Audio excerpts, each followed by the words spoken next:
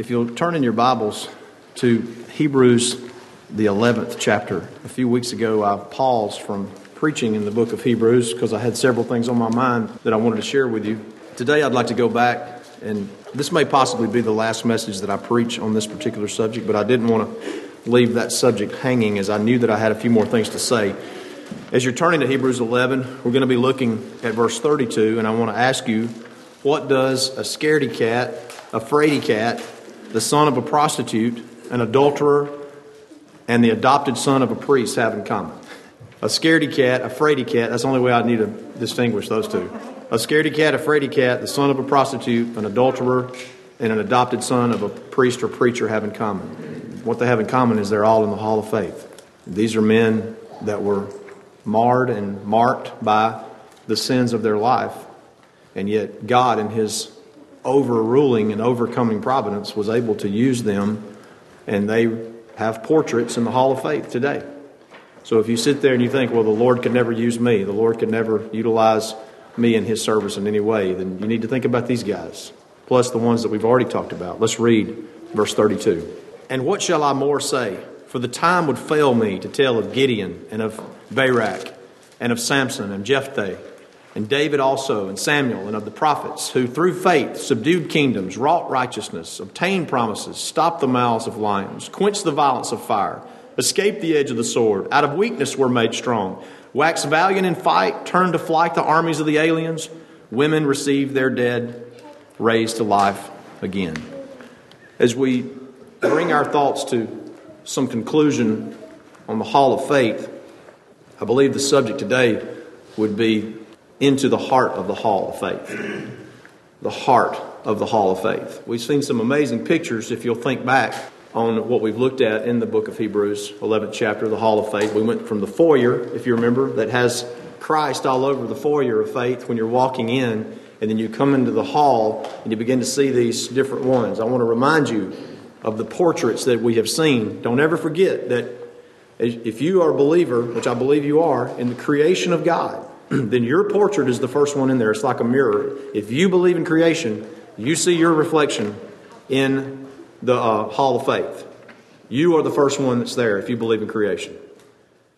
And then we've seen the portrait of Abel sacrificing his lamb. We see the portrait of Enoch. I picture him being translated, maybe riding on a fiery chariot like Elijah did to heaven because he didn't die.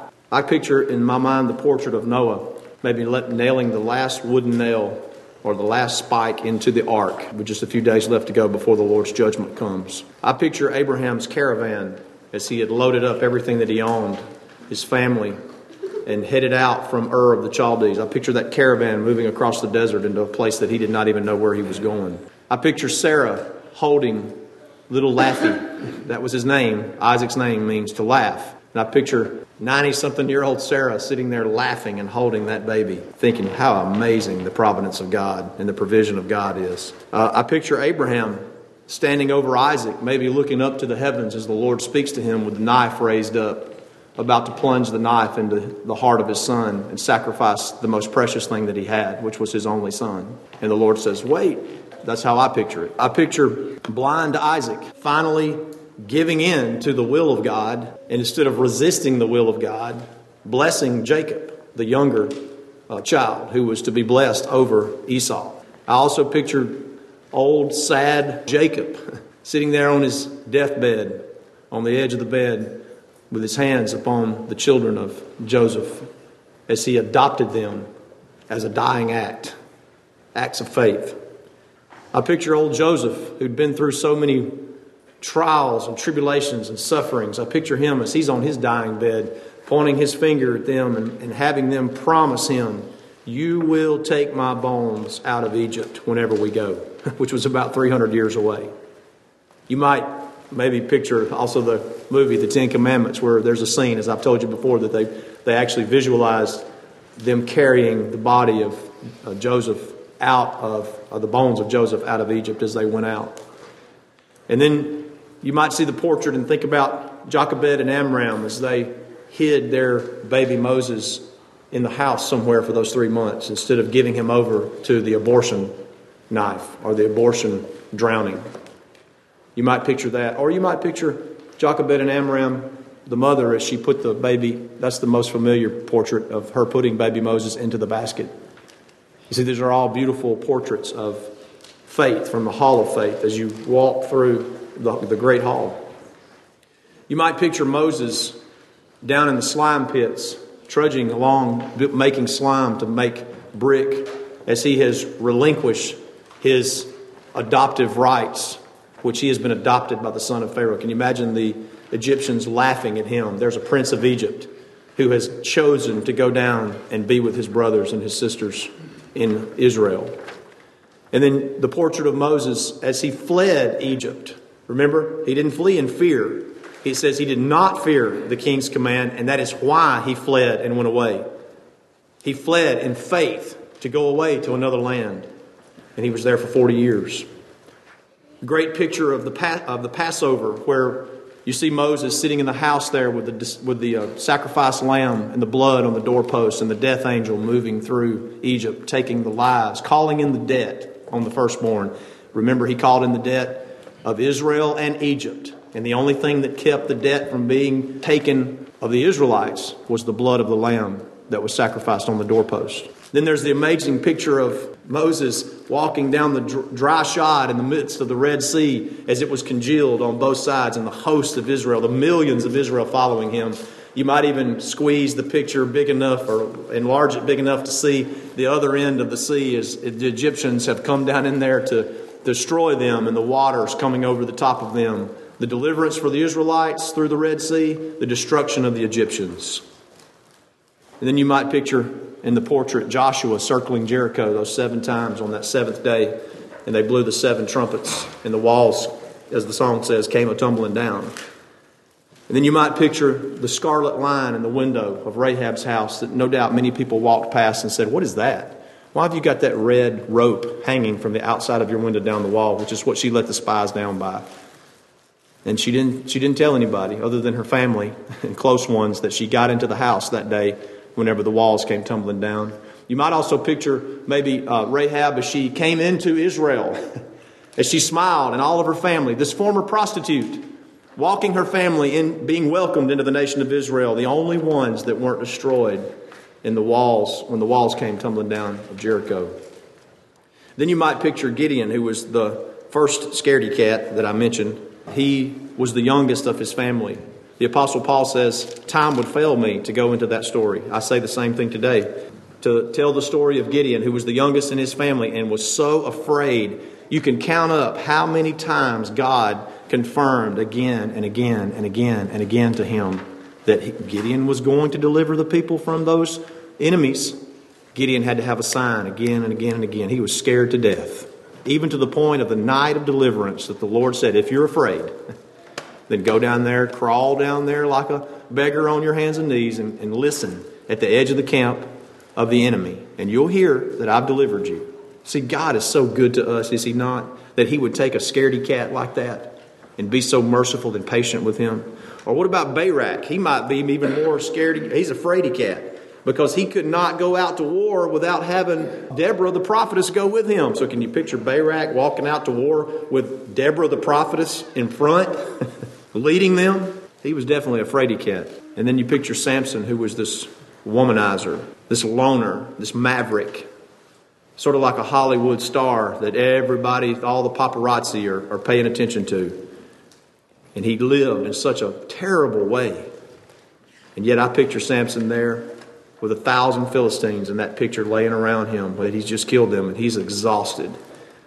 And he says, hip and thigh, I've killed 1,000 men. He got the jawbone of the donkey in his hands. He thinks he's fixing to die. He's killed 1,000 men with the jawbone of a donkey. And then you think about Jephthah, who was quite possibly one of the most foolish men that's listed in the Scripture, most foolish children of God, who actually sacrificed his own daughter when he went back after the slaughter of the enemy. He made a promise, a vow to God, which was one of the silliest and most ridiculous promises you've ever seen. But I picture Jephthah, who the Lord used. He was the son of a prostitute. And I picture him looking back on the 20 cities that he destroyed as he stands there and he looks across the valley and thinks, by God's hand, by God's strength, I have done this. And of course, we all picture the portrait of David Where? Standing before the 14 to 15 foot tall, hairy giant Goliath who's cursing the God of Israel. And David says, you come at me with a sword and a spear, but I come at you in the name of the Lord. And he killed that giant. That's what we see in the portrait of David, who, by the way, was also the adulterer later in his life. Or what about Samuel, who was the adopted son of the preacher, who anointed David in the midst of terrible political times, when the king himself, when the one who was in charge himself was looking for him to kill him. He wasn't afraid of the political climate. Are you? I'm not afraid of the political climate. I'm not saying that I like it. But there's been many times throughout the centuries that the political climate has been hostile, as we'll see here this morning. God's not moved by that. Are you? If we're trusting in the Lord, we will not be moved by the things that happen around us. We'll be moved by the Spirit of God that God has put within us that will see us through any good or bad times. And Paul says in Hebrews 11, what shall I more say? The time would fail me to tell of Gideon and of Barak and of Samson and of Jephthah and David also and Samuel and of the prophets. Oh my goodness, the prophets. From Isaiah in the temple seeing the Lord high and lifted up to Jonah down in the belly of the whale. From the fiery speeches of Elijah and the fire falling from heaven to the meek and lowly shepherd Amos. From the weeping Jeremiah to the steadfast Ezekiel.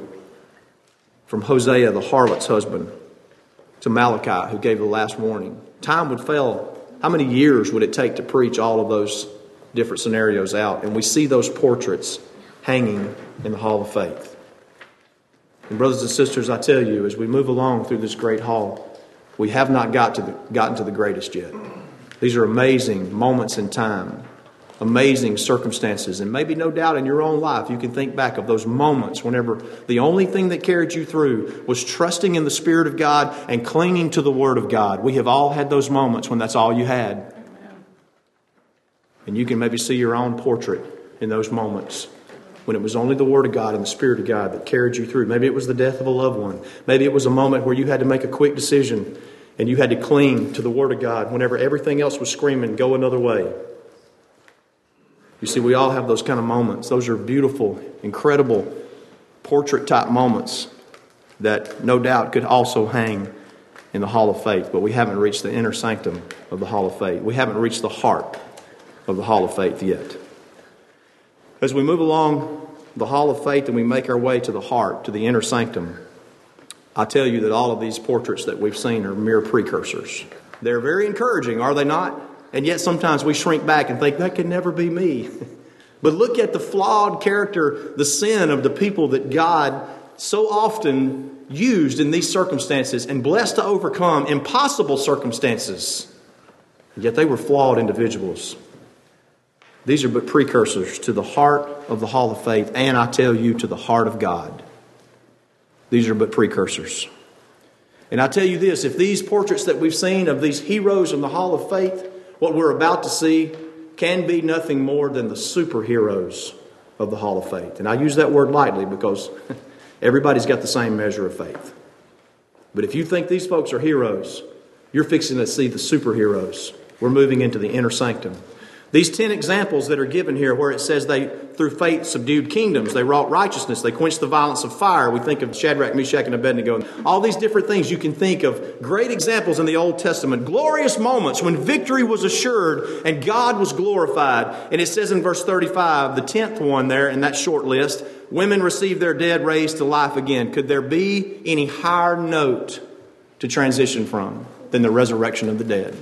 Could there be any greater backdrop than the resurrection of the dead, than to transition into the inner sanctum? So if those outside the inner sanctum were but precursors and heroes, we're fixing to see the heart of God in the heart of the Hall of Faith, in the inner sanctum, and what I would say are superheroes. Verse 35, others were tortured, not accepting deliverance, that they might obtain a better resurrection. Others had trial of cruel mockings and scourgings, yea, moreover, of bonds and imprisonment. Stoned, sawn asunder, that means sawed in half. Tempted, slain with the sword. Wandered about in sheepskins and goatskins, being destitute, afflicted, tormented, of whom the world was not worthy. They wandered in deserts and in mountains and in dens and caves of the earth. What we've seen here in the inner sanctum, what you see is total, absolute defeat in the eyes of the world. Are you with me? We've seen these great victories. Now in the inner sanctum, you see what looks like, and to the world, those great victories would look as great victories. David slaying Goliath, the Hebrew children coming out of the fire. But here we see the heart of God. You know why it's the heart of God? I'll go ahead and tell you why it's the heart of God. Because these such things are what His Son suffered. These things similar to this and much worse is what His own Son suffered to gain your victory over death, over hell, over the grave, over your sins. So you see, you want to see the heart of God, you've got to go past the portraits of the heroes of faith and go into the inner sanctum and see the superheroes of faith. Look at verse 35 again. It says, there were those who were tortured. There were those that would not accept deliverance. There were those that had trials of cruel mockings, scourgings, bonds, and imprisonment. I think of the Apostle Paul. I think of Peter. I think of Andrew. I think of the men that were in prison for preaching the gospel. In Acts, it says that they came forth giving praise to the glory of God after they were beaten and given many stripes and threatened, don't you preach Jesus again. They came out saying it was a blessing to be able to suffer shame for the name of God. What is it that Jesus told Ananias of the Apostle Paul?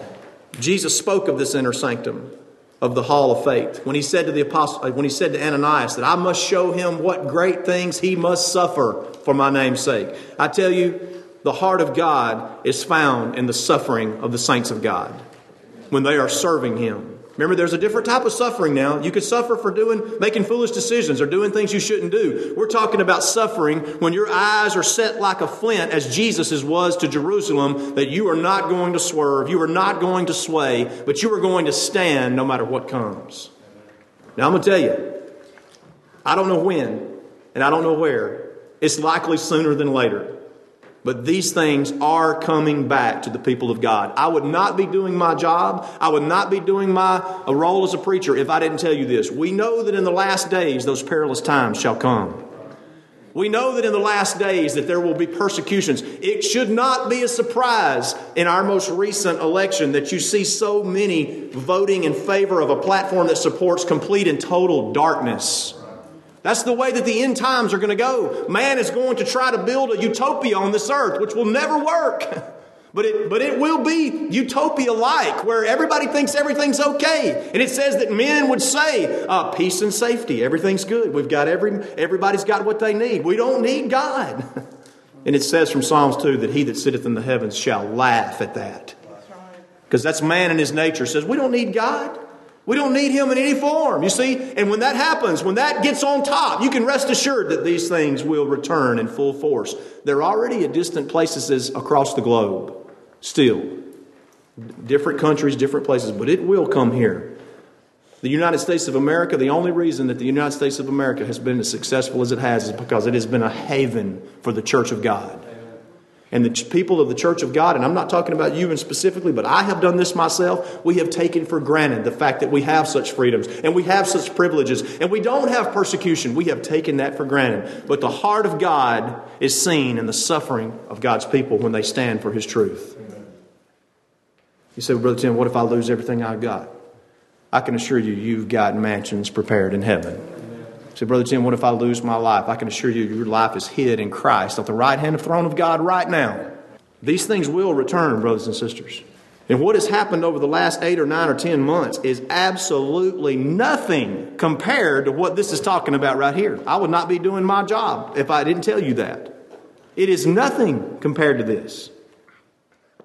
Whenever you see the suffering of the saints who stood for the truths of God, I tell you the Lord is worthy. Let me share a few of these with you. One of the reasons that there's no names given in this inner sanctum. Yes, there were those that suffered mightily in this way in the Old Testament. There's no doubt. And in the days of the apostles. And in the days right after the apostles. But one of the reasons that no names are given is because a lot of this was coming in the future. The suffering of the early church. And by the way, the church of God, through all of that suffering, it's said that the blood of the martyrs was the seed of the church. That's what caused the church to flower. When they persecuted the church of 20-something thousand in Jerusalem, those people left and went out into the farming communities and the towns and the cities around, and they spread that truth like wildfire, and it grew like wildfire. Where is Rome today?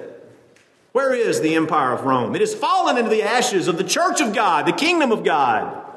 We need to understand that's what God would have us to claim as our inheritance. The church of God, the kingdom of God, is not going to take over the United States of America politically. But the church of God, the kingdom of God, when we preach it in truth and the power and demonstration of the Spirit, it takes over the hearts and the minds of the children of God. And they feel convicted that they are citizens of a higher kingdom. And no matter what comes and no matter what the governments of this world do or say, they will stand in those things. In 200 AD, there was a young woman. She was barely 20. Her name was Perpetua. She actually delivered a child shortly before or after she was arrested for being a Christian. She came from a noble family. She came from a well-to-do family, wealthy family.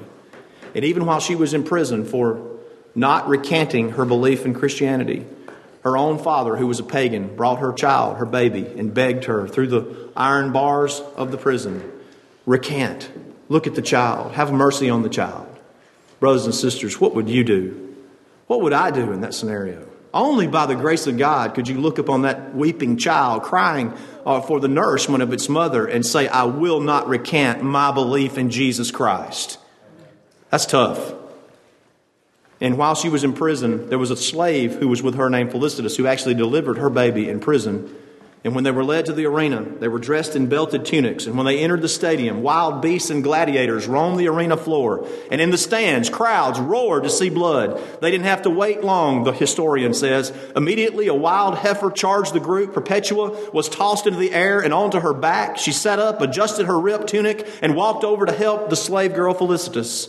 Then a leopard was let loose, and it wasn't long before the tunics of the Christians were stained with blood.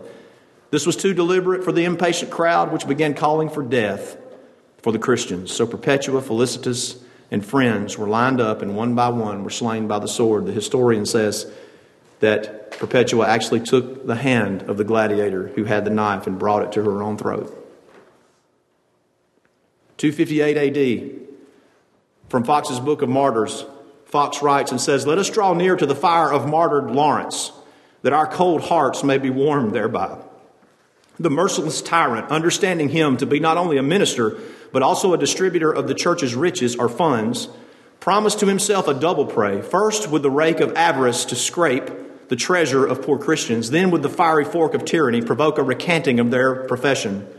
The greedy wolf demanded where this Lawrence had bestowed the substance of the church. In the meantime, he caused a good number of poor Christians. Lawrence caused the Christians to be gathered and congregated. So when the day of his answer was come to give to the tyrant, valiant Lawrence, stretching out his arms over the poor, said, These are the precious treasure of the church. These are the treasure indeed, in whom the faith of Christ reigneth, in whom Jesus Christ hath his mansion place. What more precious jewels can Christ have than those in whom he hath promised to dwell? What greater riches can Christ our Master possess than the poor people in whom he loveth to be seen?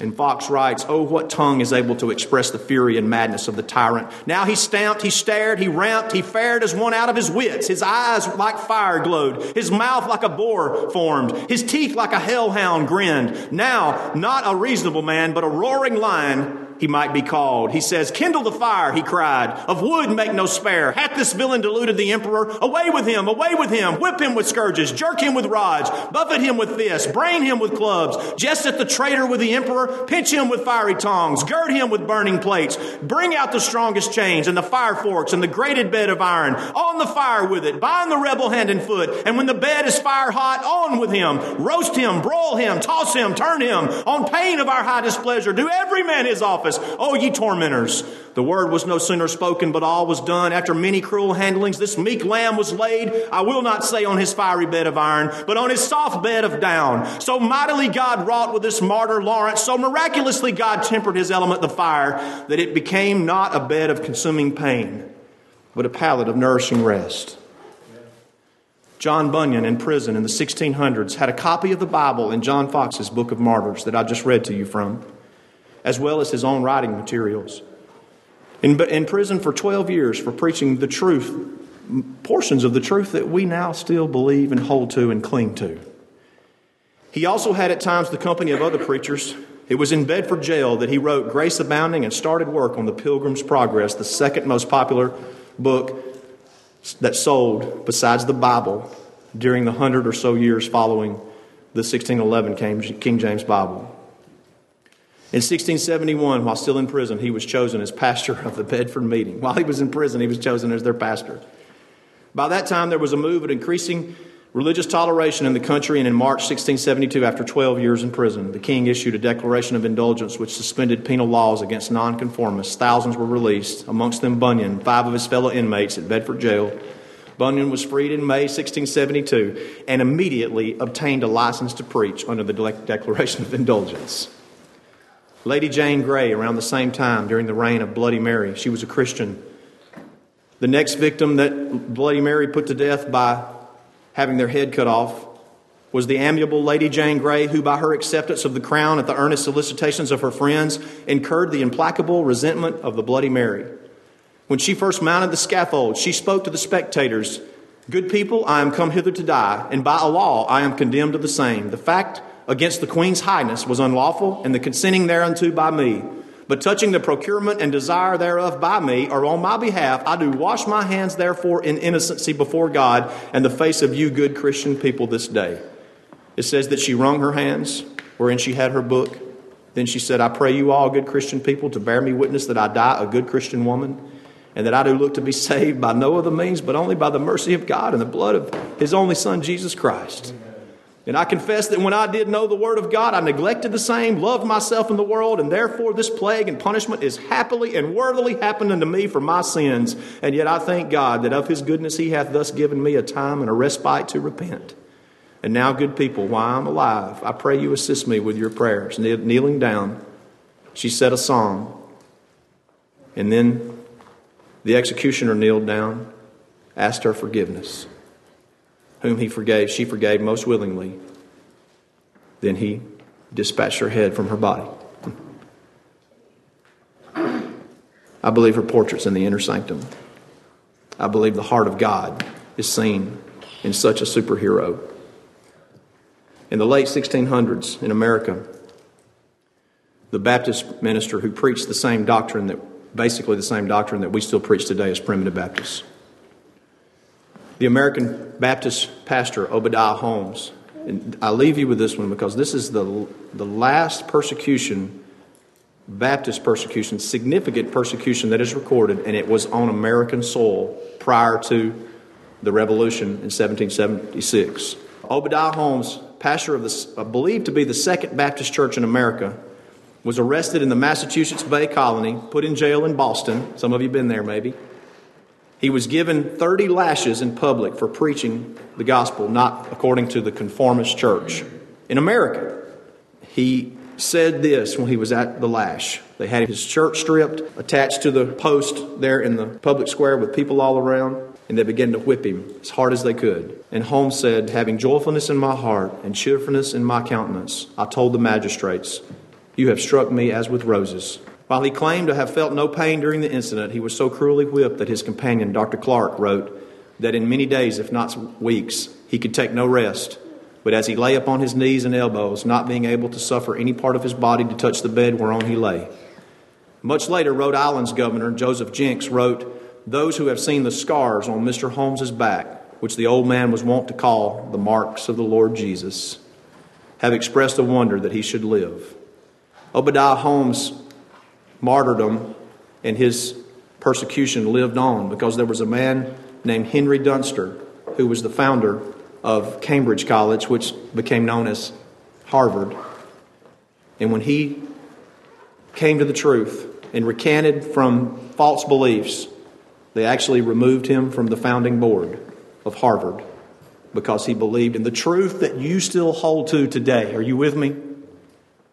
Let me tell you something. This truth that we don't just nominally preach, that we don't just say, "Hey, here's a good option." It's the only truth. There's only one truth. It's a truth to live by. It's a truth to die by. These people that are in the inner sanctum, in the heart of God, in the inner sanctum of this holy of holies in the hall of faith, you might say, they believe this truth. What else could they believe? Some watered down trying, wishing, wanting Jesus who can't get anything done, or a successful, reigning, ruling, returning Savior who has saved you from your sins. I'm telling you, that is the Jesus of the Word of God. That is the Jesus of the martyrs. That is the Son of God that still reigns in the hearts of God's children today and sees them through such things as this. Amen. Brothers and sisters, those days are coming back. Those days are coming back, maybe more swiftly than... I'm not telling you gloom and doom. I'm telling you glory. That's what I'm telling you about. To suffer for the name of Jesus is one of the highest marks that a child of God could ever have in this life. But we should prepare our hearts and our minds for such things. Now, lest we should leave off one last important thing in the inner sanctum. As we gaze at those superheroes, some of which I've just described to you, just a few, just a slice, just a little tiny taste of the type of things that God's people have endured and thrived through in all these many years of the kingdom of God. As you look around the inner sanctum wall, which I would say is a much smaller area than the great big hall of faith,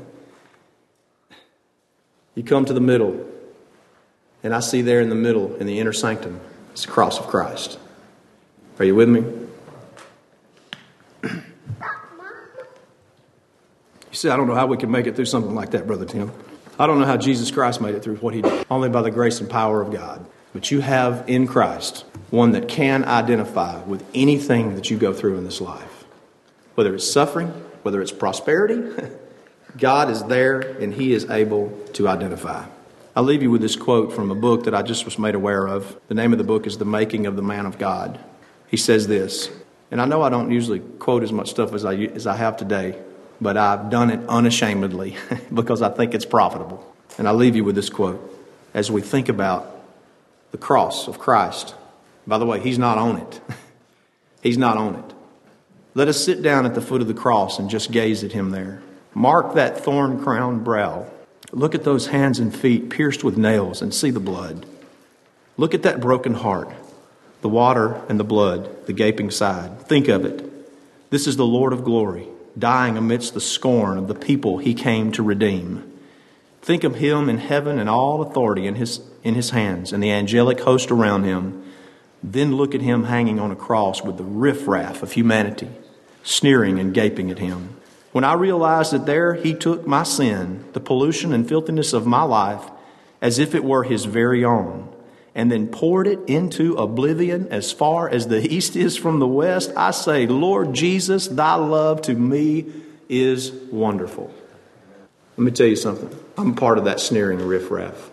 I am the sneering riffraff that looks upon the cross of Christ and thinks, how could he do that for me? When we started this journey into the Hall of Faith, I really honestly didn't know where it would lead, and I had no idea that this would be the end result of it. But as we continued along and I began to see this, there could be no more beautiful picture for the child of God and nothing more encouraging, especially in these dark times that are growing darker, than to know that it is our desire, it should be our goal to press into the inner sanctum where the heart of God, in the heart of the Hall of Faith, and it is found in standing through whatever comes, in suffering, and counting it all joy to suffer for the name of the Lord Jesus Christ. I'm going to tell you, walking down the aisle and saying, I want to be a part of the Lord's church, that's not suffering. That's joy. The suffering may come later. No doubt will come later. But the Lord, whose heart is towards us in all of our times and in all of the things we go through, he would have us to profess him, to love him, to stand for him no matter what storms, no matter what persecutions may come. I love you, and I hope that what I've said here today is honoring and glorifying to the Lord, and I hope whether tomorrow or 50 years from now, 20 years from now, 100 years from now, I hope that what I've told you, when those times come, I hope maybe you'll think back. Brother Tim told us, this is the heritage. This is not the tragedy of the people of God, but it is the glory of the people of God and the expression of the heart of God. May the Lord bless you this morning.